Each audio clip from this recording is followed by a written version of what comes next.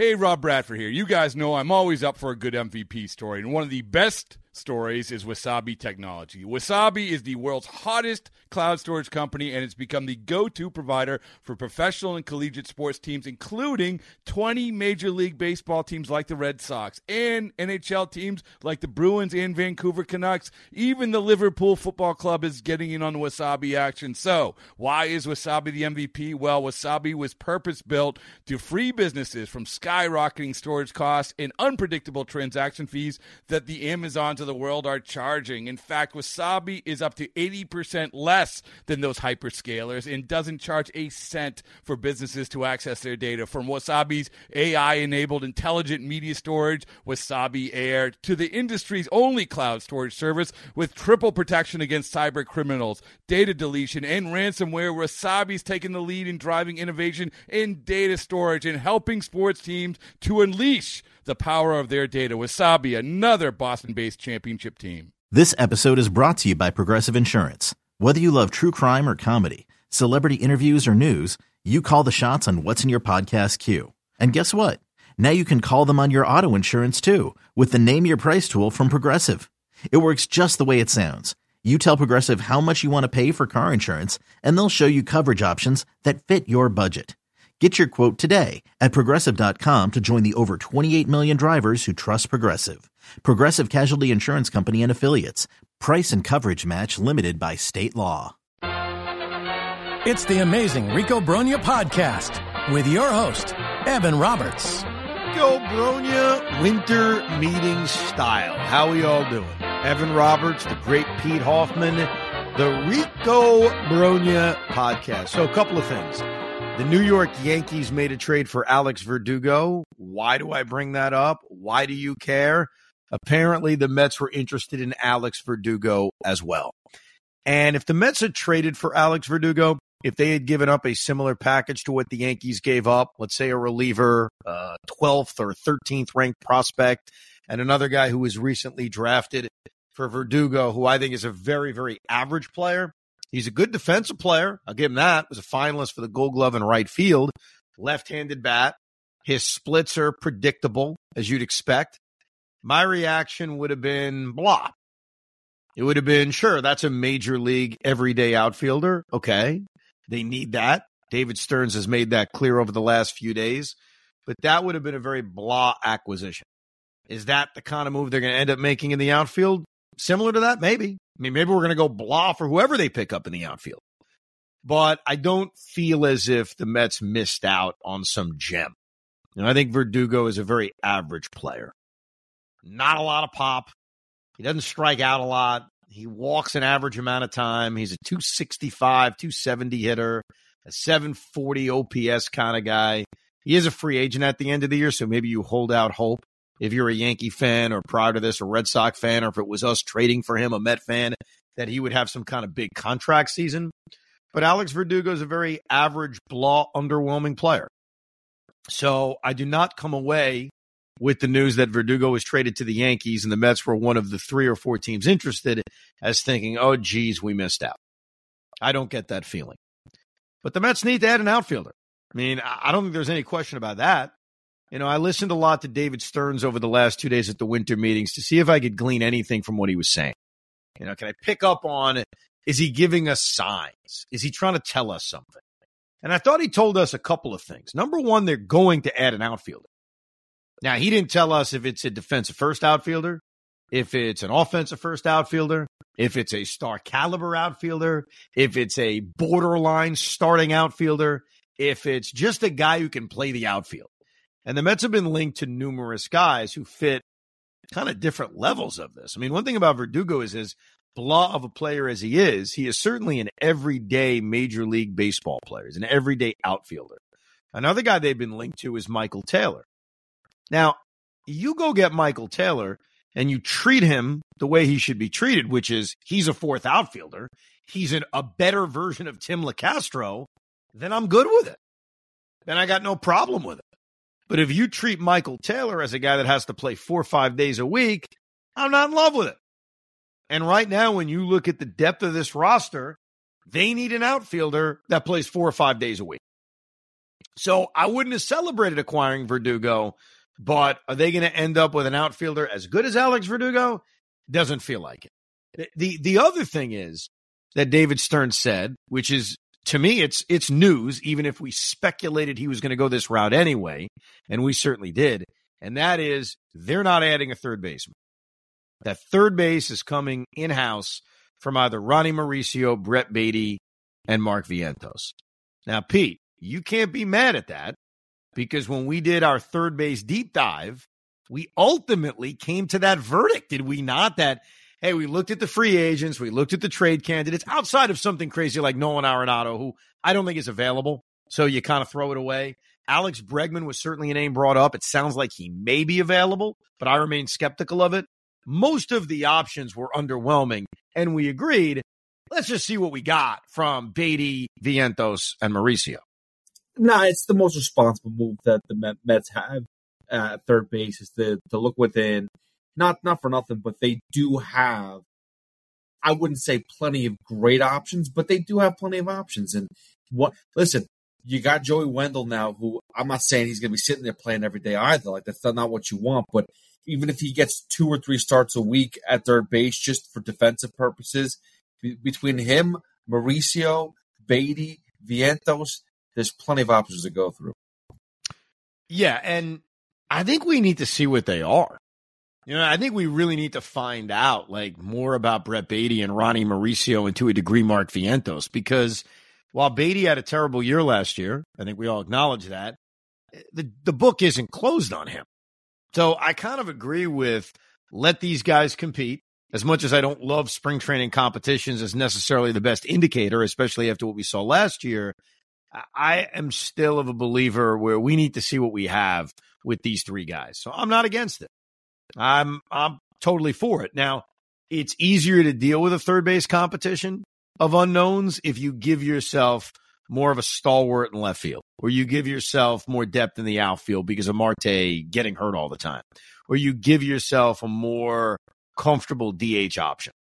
Because you could have made the argument at DH, well, DH is the leftovers. DH is, maybe it's Brett Baty who doesn't win the third base job. Maybe it's just guys getting off days. Maybe a lot of it is DJ Stewart. I wouldn't feel comfortable with that because I think you need a real major league bat at DH. Maybe it's Francisco Alvarez getting more day offs than maybe we would like. They have to add a bat. And look, as ideal as that bat would be if it's Shohei Ohtani, which I'm losing confidence in by the day. On the last Rico, I tried to give ourselves some confidence that you never know. Maybe the Mets could swoop it at the last second. Every day that goes by, I don't feel great about that. Just put us out of our misery, Shohei. Sign with the Blue Jays, sign with the Dodgers, sign wherever, and just get it over with. Because then the fantasy of Ohtani coming to the Mets can just go away. Am I wrong in reading that the fact that Dave Roberts was so vocal about Ohtani that maybe they're not getting him at all? Well, it was because of the report from a few weeks ago that Ohtani wanted to keep his free agency so private that if anything leaked out, he would hold it against the team. So I think we have all jumped to the conclusion that since Dave Roberts was so open about meeting with Ohtani at the winter meetings, maybe that either A, they're going to hold it against him, or B, he already knows they're out of it. There was a report, John Heyman published it in the New York Post, and it sort of rubbed me the wrong way. And that was the idea that Ohtani, quote, can't envision himself playing in New York. I'm not telling you that Ohtani wants to come to New York. I'm not telling you that Ohtani doesn't feel that way about not picturing himself in New York. But one thing I like to do whenever stories like this come out is you read the small print, the part that talks about who the sources are. Sometimes it's 2 sources with direct knowledge of the situation, things like that. And I feel better about those. Oh, okay, so it's multiple people with direct knowledge of the situation. John Heyman's source in this article was someone in the clubhouse. That's the way it was worded. Now, somebody in the clubhouse. I mean, who the hell is that? One person in the clubhouse? Is that what we're going on right now? Clubhouse source was the way he phrased it. A clubhouse source could be the freaking water boy. A clubhouse source could be the bat boy. I don't know. I'm not telling you that Ohtani secretly loves New York. It certainly doesn't feel that way. It feels like the Mets and the Yankees are just not even involved in this because Ohtani doesn't want to come to New York. But when I read that article, I went deep and I saw Clubhouse source. I mean, that is so innocuous. It could be anybody. Now, it could be somebody that really knows. I admit that. But it's somebody in the clubhouse who's a source. So it's not that I'm not buying it. It's that I remain very, very skeptical of it. I do hope that reasonably soon we could just be put out of our misery. Quick question, though, for you, Pete, because I have an answer to this. If it's not the Mets, if the Mets are not swooping in and signing Shohei Ohtani, who do you want to see get him? I'd like him to stay with the Angels. Really? Yes. Because they're just not, they're a non-threat? Oh, yeah, they're terrible. So it'd be not. Listen, if he doesn't choose us, at least let him suffer with someone that's never going to win anything. Fair enough. I think that's a fair answer. You know what my answer is? I'm going to say the Giants? The Toronto Blue Jays. That would be my choice. Obviously, I don't want him in the National League. I think he's a great player, so I wouldn't want to deal with him 6 times a year or potentially in the postseason. So no to the Giants, no to the Dodgers, but yes to the Toronto Blue Jays because A, American League East kind of torture the Yankees potentially. And then B, just as a baseball fan, very selfishly, I'll just see more of him. I'll see more of him because he plays in the Eastern time zone. You know, as late as I stay up watching baseball, it's kind of tough when games start after 10 o'clock. So I'm hoping that if it's not the Mets swooping in, shocking the world, that it ends up being the Toronto Blue Jays. Okay, picture this. It's Friday afternoon when a thought hits you. I can spend another weekend doing the same old whatever, or I can hop into my all-new Hyundai Santa Fe and hit the road. With available H-Track all-wheel drive and 3-row seating, my whole family can head deep into the wild. Conquer the weekend in the all-new Hyundai Santa Fe. Visit HyundaiUSA.com or call 562-314-4603 for more details. Hyundai, there's joy in every journey. Another day is here, and you're ready for it. What to wear? Check. Breakfast, lunch, and dinner? Check. Planning for what's next and how to save for it? That's where Bank of America can help. For your financial to-dos, Bank of America has experts ready to help get you closer to your goals. Get started at one of our local financial centers or 24/7 in our mobile banking app. Find a location near you at bankofamerica.com/talktous. What would you like the power to do? Mobile banking requires downloading the app and is only available for select devices. Message and data rates may apply. Bank of America NA, member FDIC. When you need mealtime inspiration, it's worth shopping Kroger, where you'll find over 30,000 mouth-watering choices that excite your inner foodie. And no matter what tasty choice you make, you'll enjoy our everyday low prices, plus extra ways to save, like digital coupons worth over $600 each week. You can also save up to $1 off per gallon at the pump with fuel points. More savings and more inspiring flavors make shopping Kroger worth it every time. Kroger, fresh for everyone. Fuel restrictions apply. The other thing I noticed from David Stearns, third base is a competition. So the opening day third baseman will either be Beatty, Mauricio, or Vientos. And by the way, Ronnie Mauricio is playing third base in winter ball, and the other day had a 3-hit, 3-error game. So he pulled off the big one, the 3-error, 3-hit game from Ronnie Mauricio. You know what? That's fine. Just go out there and play third base every day. That's really all that matters. I don't care what your defense looks like. Get the experience, even if it's at winter ball. And when you come to spring training, let's see what you got. Because right now, Ronnie Mauricio, and I think that's the guy most Met fans are highest on. He was the last guy we saw get called up. He gave you some flashes in September.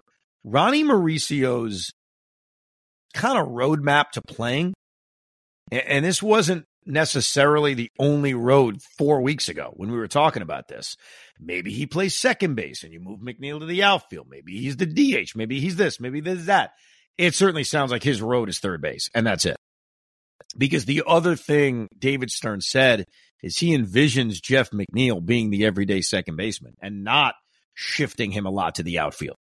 Look, Ronnie Mauricio playing second base and Jeff McNeil going to the outfield in a lot of ways could solve some issues. It solves the outfield issue. If you pencil, and I know you can't do it in pen because Mauricio's got to prove things, but if you move Jeff McNeil to the outfield, all of a sudden, I don't think the need for adding an everyday outfielder is there. Maybe the need is for adding a fourth outfielder, which I'd be on board for. But if you've got a McNeil, Nimmo, Marte outfield, you can live with that. But that means Mauricio's your second baseman, and who's your third baseman? I don't think they're going to trust both Mauricio and Beatty or Mauricio and Vientos right out the gate to be everyday players. But David Stearns seems committed to Jeff McNeil at second base. And if Jeff McNeil is at second base, Ronnie Mauricio is not at second base, and they're not moving Ronnie Mauricio to the outfield, that makes it seem like third base is his way to play. DH, sure, but I think they're going to add a bat too there. I think you almost have to. So if we learned anything from David Stearns over the first few days, they're going to add an outfielder. Third base is an internal battle between the three guys I mentioned.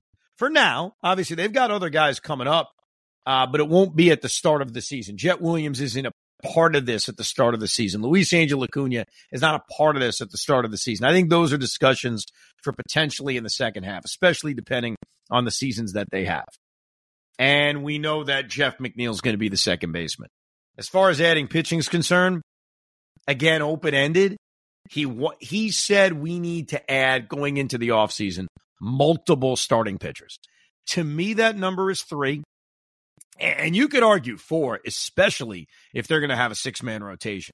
That's why when the Mets were connected to Eric Fetty over the last couple of days, and ultimately Fetty decided to sign with the Chicago White Sox on a 2-year, $14 million deal. I know that when you saw Fetty's name mentioned, there was probably a lot of Met fans thinking, oh, Eric Fetty, what a disaster, Eric Fetty. And look, I'm certainly not doing gymnastics over Eric Fetty. Eric Fetty is what he is. He's a guy the Mets always beat the ass of. It's a guy with a 5.5 ERA, and it's a guy who last year went to the KBO and looked like Sandy Koufax. That doesn't mean he's going to come back. He's going to be Miles Michaelis, and all of a sudden he's going to be great in America. But if they had signed Eric Fetty, which they didn't, but if they had signed Eric Fetty, here's exactly what I would have said to Pete.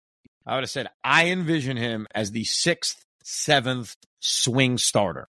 That the Mets are going to need a 6-man rotation if they're lucky enough to get Yamamoto. They very well could go 6-man rotation either way, but I think it's certainly more likely if they win the services of Yoshinobu Yamamoto. And that Eric Fetty as a 6th guy or 7th guy, because you need pitching depth, is fine. That's a fine flyer to take on a guy coming off a great season in the KBO. But if you're signing Eric Fetty to be your 4th starter or your 3rd starter, no, I'm not going to celebrate that.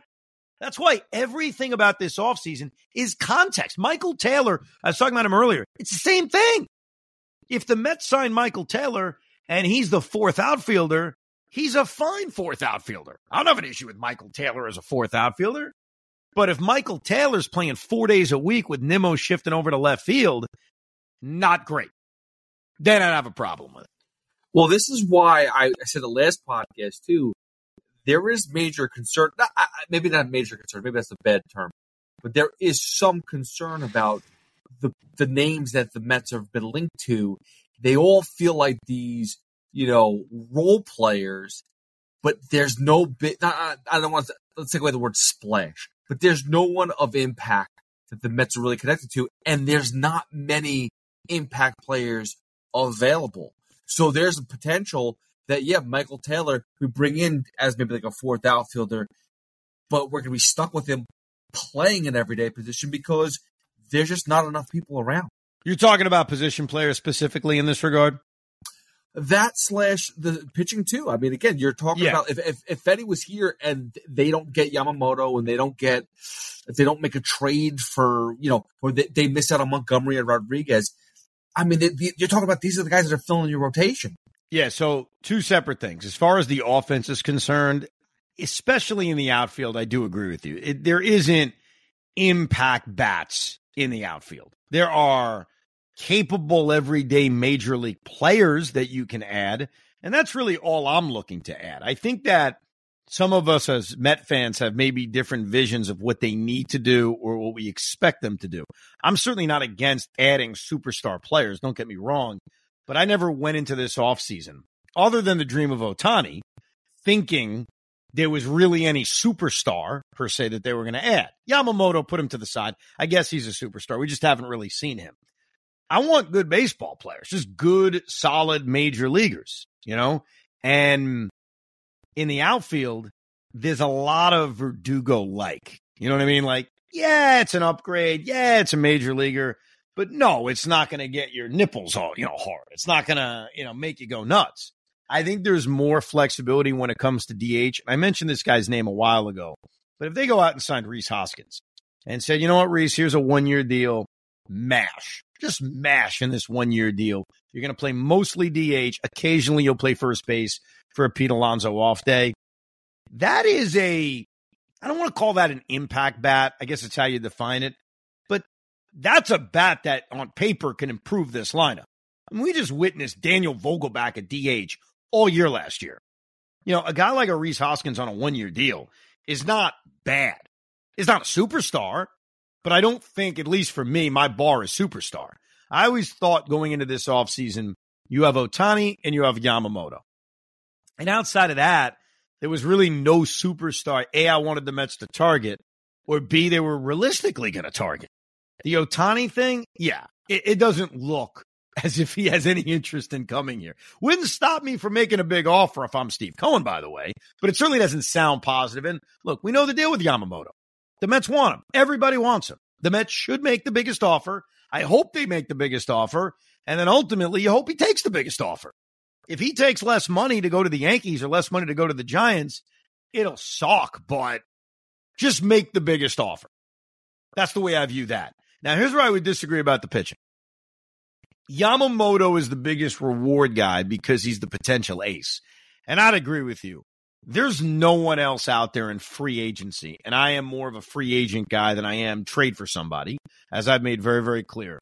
I think the grouping of guys that the Mets have interest in, or even I'd have interest in, all kind of fit that middle of the rotation road. So that could be disappointing to many, but if you added 2 more reliable arms that are middle of the rotation guys, and I used last time to you Jordan Montgomery and Eduardo Rodriguez, they improved their rotation. They went out, maybe it wasn't the sexiest thing in the world, but if they walk away with 3 starters and it's Montgomery, Rodriguez, and Severino, I'm not complaining about it, especially if they made their best effort to get Yamamoto. Now, the Mets have been connected with another guy that we've talked a little bit about. I'm curious to get your take on it. I'll give you my take on it, and that's Lucas Giolito. John Paul Morosi recently tweeted that there are 5 teams interested in Lucas Giolito, and the Mets are one of them. You want to go first? Your thoughts on Lucas Giolito as a target? Yeah, sure. I mean, listen, going into last year, he was a name I think we both spoke about that maybe could be a trade deadline acquisition or somebody that could be a potential upgrade. He had such a bad year last year, if I'm correct, or second half. I remember it just wasn't good. His last 12 starts after he was traded and claimed on waivers by Cleveland weren't bad. That would be too nice. They were atrocious. They were an atrocity of awfulness. Right. So that concerns me. So now you're going to, if you brought in Giolito, if your rotation was one of Montgomery Rodriguez, Giolito, Senga, Severino, and Quintana, there's too many question marks. That's my issue is you need more stability. So I know he might give you innings, but they might not be good innings. Yeah, and that look, the last thing you said is his strength, and it shouldn't be ignored. And that's the fact that of anyone out there, he has probably given you the longest track record of taking the baseball every 5 days. And there's something to that. Earlier in the offseason, I pointed out that Kyle Gibson was a guy I was intrigued by, and I got attacked by some Met fans saying, look at his numbers, he stinks. And my retort was, yeah, I'm not arguing that he isn't great, but he's reliable. And I know there's no way to really calculate this. There's no stat that calculates this. But if you've got a guy giving you 180 innings, even if that 180 innings leads to a 4.5 ERA, is that more valuable than a guy who's going to give you 60 innings less with an ERA that's a half a run less? Because when that guy is not pitching, or when that guy leaves a game early, those 60 innings need to be replaced. And if those 60 innings are being replaced by really bad, crappy starting pitching, and so if you combine those numbers and all of a sudden it's not a 4.5 ERA, it's a 4.8 ERA, what would you rather have? And then there's the other thing that you can't calculate. By having to replace somebody in your rotation a lot because they're not reliable, you may be taking guys from the minor leagues to pitch who aren't giving you a lot of innings, and now you're forcing your bullpen to pitch a lot more. And so there's no way, even with all these new age stats, to calculate it, but you hear what I'm saying. Like, there's a value to innings that's not as simple as, but Lucas Giolito had a 4.8 ERA last year. Like, I get it.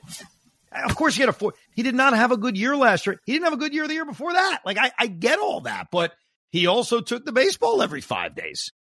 And if you don't take the baseball every 5 days, there's a trickle down that really hurts your team. Oh, no, that was what happened last year, why the Mets bullpen was just shot right away. We couldn't get into the fourth and fifth inning with a lot of these pitchers. Yeah. Because Verlander wasn't there, Scherzer wasn't effective, Quintana couldn't pitch. It was disgusting. So, yeah, you're going to abuse your bullpen from the get-go.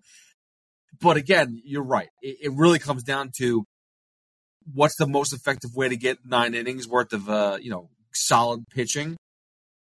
I'd still prefer to get some form of ace.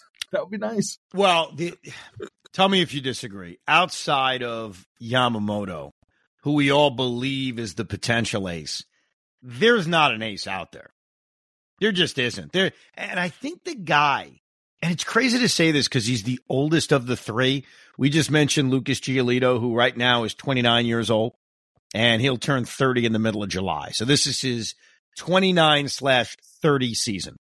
Between Lucas Giolito and Eduardo Rodriguez, another guy who the Mets have been linked to, Eduardo Rodriguez is 30, but he's going to be 31 first week of the season. And then you've got Jordan Montgomery, who's also 31. Jordan Montgomery feels a lot younger than he actually is. I don't know why.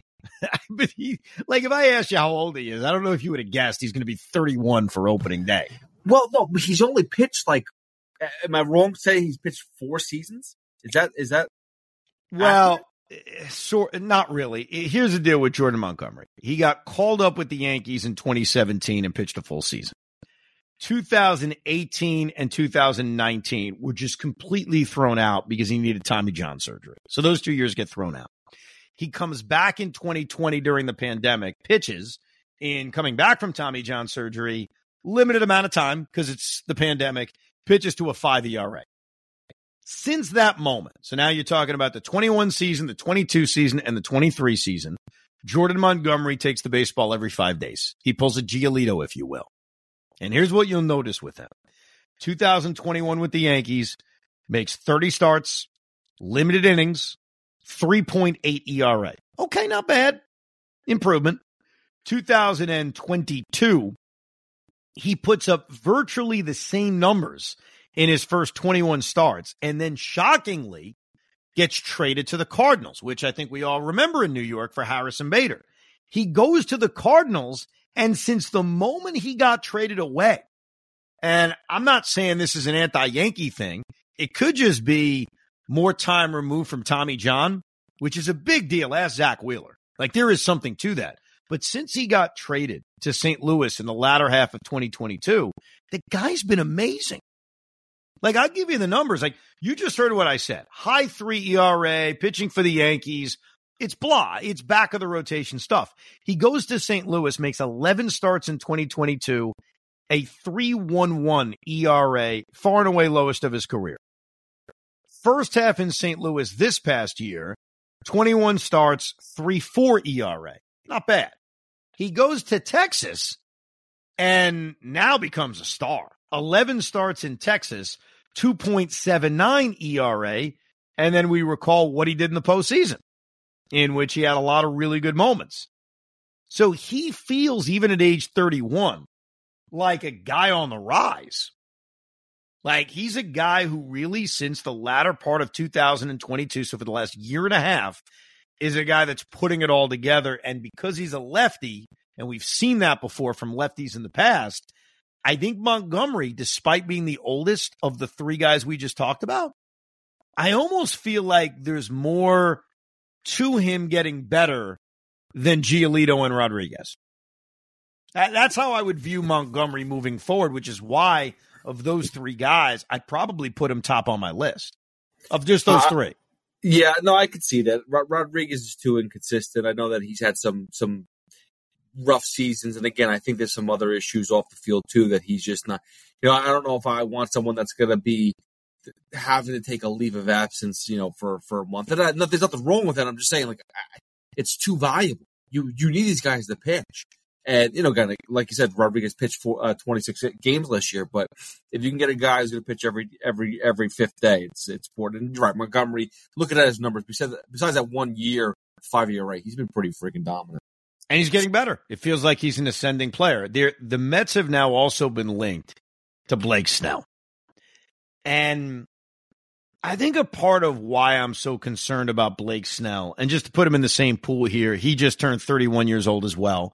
So same age as Jordan Montgomery, a lefty, and clearly more established in terms of the fact the guy's won 2 Cy Youngs. And I don't want to minimize the fact he's won 2 Cy Youngs. But he feels the opposite. And I know that's crazy because he just won the Cy Young. I don't feel like you would be getting the best out of Blake Snell.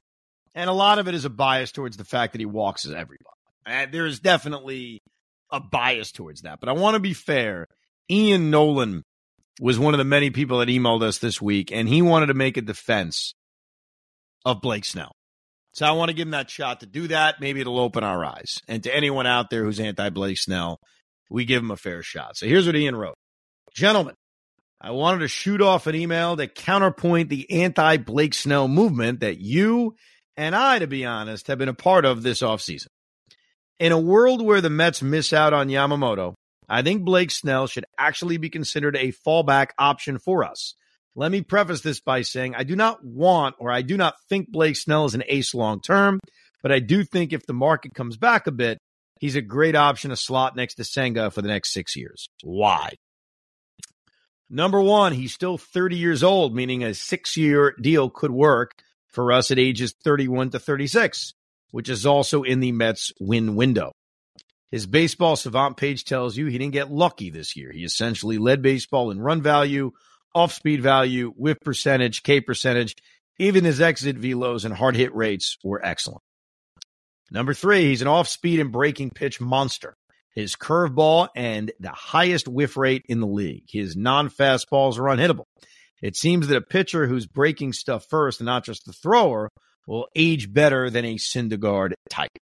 Number four, after he struggled out of the gate in 2023, he made adjustments and was dominant, pitching to a 2.25 ERA and a ridiculous 182 ERA+.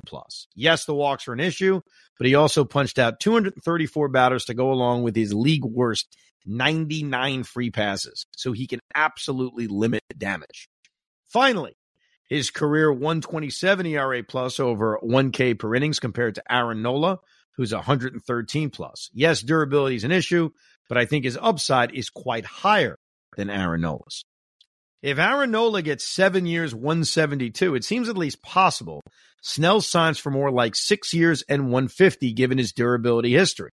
That's the same AAV as Nola minus a year.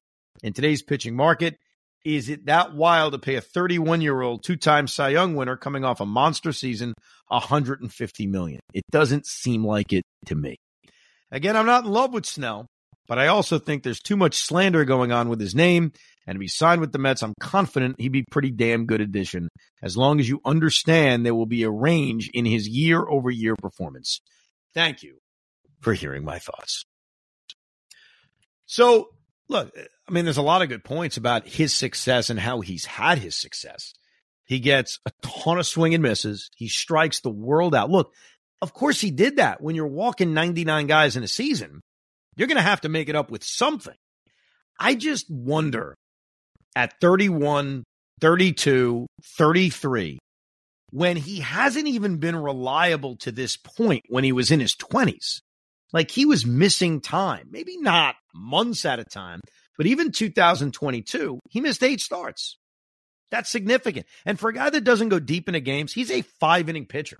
What he was able to pull off this past year was he was a 5-inning pitcher, essentially, that won the Cy Young. No, more like a 6-inning pitcher. I'm being a little nitpicky, if you will, but 5 2/3. And a part of that is he throws a million pitches. A part of that is after 5 innings, he's at a $105. He's at a $110. So he's already proven in his 20s that as dominant as he can be, and you're right, he's had 2 dominant seasons in which he's won the Cy Young, but in both years, he threw 180 innings. Think about that. And I know it's 2024. We have to get over it. That's the way pitchers are. But I also don't have the stomach to give that kind of contract. You want to tell me how fair it is compared to Aaron Nola? I'm also thinking about next year, the year after, and the year after that, and the other pitchers that may become available. That's why I'd almost rather kick the can down the road and go short term and maybe buy Corbin Burnes next year than giving Blake Snell 7 years. Now, if the Mets sign Blake Snell, I think that my reaction would be, okay, I don't love it. Hopefully he's dominant. I mean, I don't know if I'd scream and yell about it because I get it. He is coming off a Cy Young last year, but I would be very nervous about giving Blake Snell a contract like that. It screams, unfortunately, desperation that you think you have to go and get a quote-unquote Cy Young winner. Like, I look at him right now and I see David Price written all over him. Like when he went to the Dodgers and the Red Sox. Like the tail end was just not good for David Price. You look at some other pitchers too, just like Carlos Rodon, for example, with the Yankees. His health is more of an issue, but he was also just playing out terrible. I could see him completely falling off at least for 1 year, and that 1 year would be too much of a fall off with this current regime right now, with so much pressure on them to mess up with that type of move. I also think the crowd, the Met fans will turn on him. We will turn on him before anyone else. I think a part of it is the 2 Cy Youngs. A part of it maybe just be his personality. I think that just has a bad contract written all over it. But I do appreciate Ian kind of giving us the other side of it. I do. The Mets lost the lottery. The Mets did not jump up in the lottery. We're like the Knicks. We went backwards. And because we went backwards, we dropped back 10 slots. It is what it is. I think we'd all agree that spending a lot of money in free agency and spending a lot of money to have a high payroll, it's worth the negative of going back 10 slots in the MLB draft. I was so confused watching it. And granted, I was watching it while at a commercial break on the show with Tiki. And Tiki was like, "What are you watching?" And I said, "Oh, I'm watching the MLB lottery." And as I'm watching it, because I'm so used to the NBA lottery, they've got everybody's logo and where they finished in the standings, and then they start showing us who's picking 18, 17, 16. And you don't see the Yankees. And they're not X'd out as a team that's off. And they keep going, and I'm like, my God, I think the Yankees won the lottery. And then we get to the Mets slot, where they were at 7, and their name isn't there. And now I'm thinking to myself, holy crap. Did the Mets and the Yankees jump up? And then I had a sick feeling in my stomach. I said, wait a second. These schmucks probably dropped the Mets and Yankees back to 10 slots, which is the graphic they're not showing because they're only showing picks 18 through 1. And then as the lottery wraps up and the Cleveland Guardians get the number 1 overall pick, I realize that's exactly what happened. So MLB needs to clean up their act. Because that was, and I wasn't the only one. I was talking to a few friends of mine who were like, I thought we won the lottery. I didn't see our team mentioned anywhere. What's going on? So a little disappointing. We had spent some time during the season as the season was crappy and crapping out, thinking maybe they're better off losing. And the truth is, even if they did lose more games, even if they finished in the bottom 6 or 5, they were still going to fall a few slots back in the lottery. Let's be honest, especially with Cleveland jumping so many teams. So it is what it is. The Mets are picking, I guess it's 19th in this draft. They also signed Jose Iglesias to a minor league contract. I think if this was a year and a half ago, I'd be a little bit more excited. Jose was not in the major leagues last year. Now, you know his deal. He doesn't strike out. He doesn't walk. Hits for like a 270, 280 average, except that 1 year he had 300 and I think made the All-Star team. And he's an excellent glove that you could stick anywhere in the infield. But I think between the versatility that Mauricio has Zach Short, another guy they brought in, Joey Wendell, who they signed to a major league deal. If I had to guess right now, Iglesias ain't making the team. He's going to end up in AAA. He's going to opt out after a few weeks. He's going to try to get another job. I don't know if we ever see Jose Iglesias in the major leagues, just because of what the Mets have right now. Obviously, injuries could happen and things could change. But if I had to guess, I don't think we ever see Jose Iglesias. And for my fellow Met fans, I'll leave you with this. The Yankees are going to get Juan Soto. And I know that may be tough to hear. And I know that's going to be obnoxious and it's going to be annoying because maybe you have friends who are Yankee fans and they're going to be all excited and you don't like when they're excited. And they should be excited. Juan Soto's a tremendous player. But remember this. Juan Soto is renting in the Bronx. He will be buying in Queens. That's my confidence. And I know that's tough to deal with for the next year as Soto becomes a fan favorite potentially at Yankee Stadium amongst Yankee fans. Till they complain he tries to walk too much, and that's all he's thinking about. But it's a rental. He's going to get to free agency. And if, God forbid, the Mets strike out on their intended targets in this offseason, you bet your ass they're going to go balls to the wall to get Juan Soto 1 year from now. You can email the pod to ricob@gmail.com, the ricob@gmail.com. We will dedicate our next episode in just a day or two to wrapping up the winter meetings and reading all of your emails. So any questions you have or thoughts you have, send it in. We'll definitely devote most of our winter meetings recap episode to your emails, the ricob@gmail.com, the ricob@gmail.com. We appreciate you listening and downloading yet another edition of Rico Brogna. We hope you enjoyed this episode of the Rico Brogna podcast. It's amazing, isn't it? Make sure you download it now to keep it on you at all times.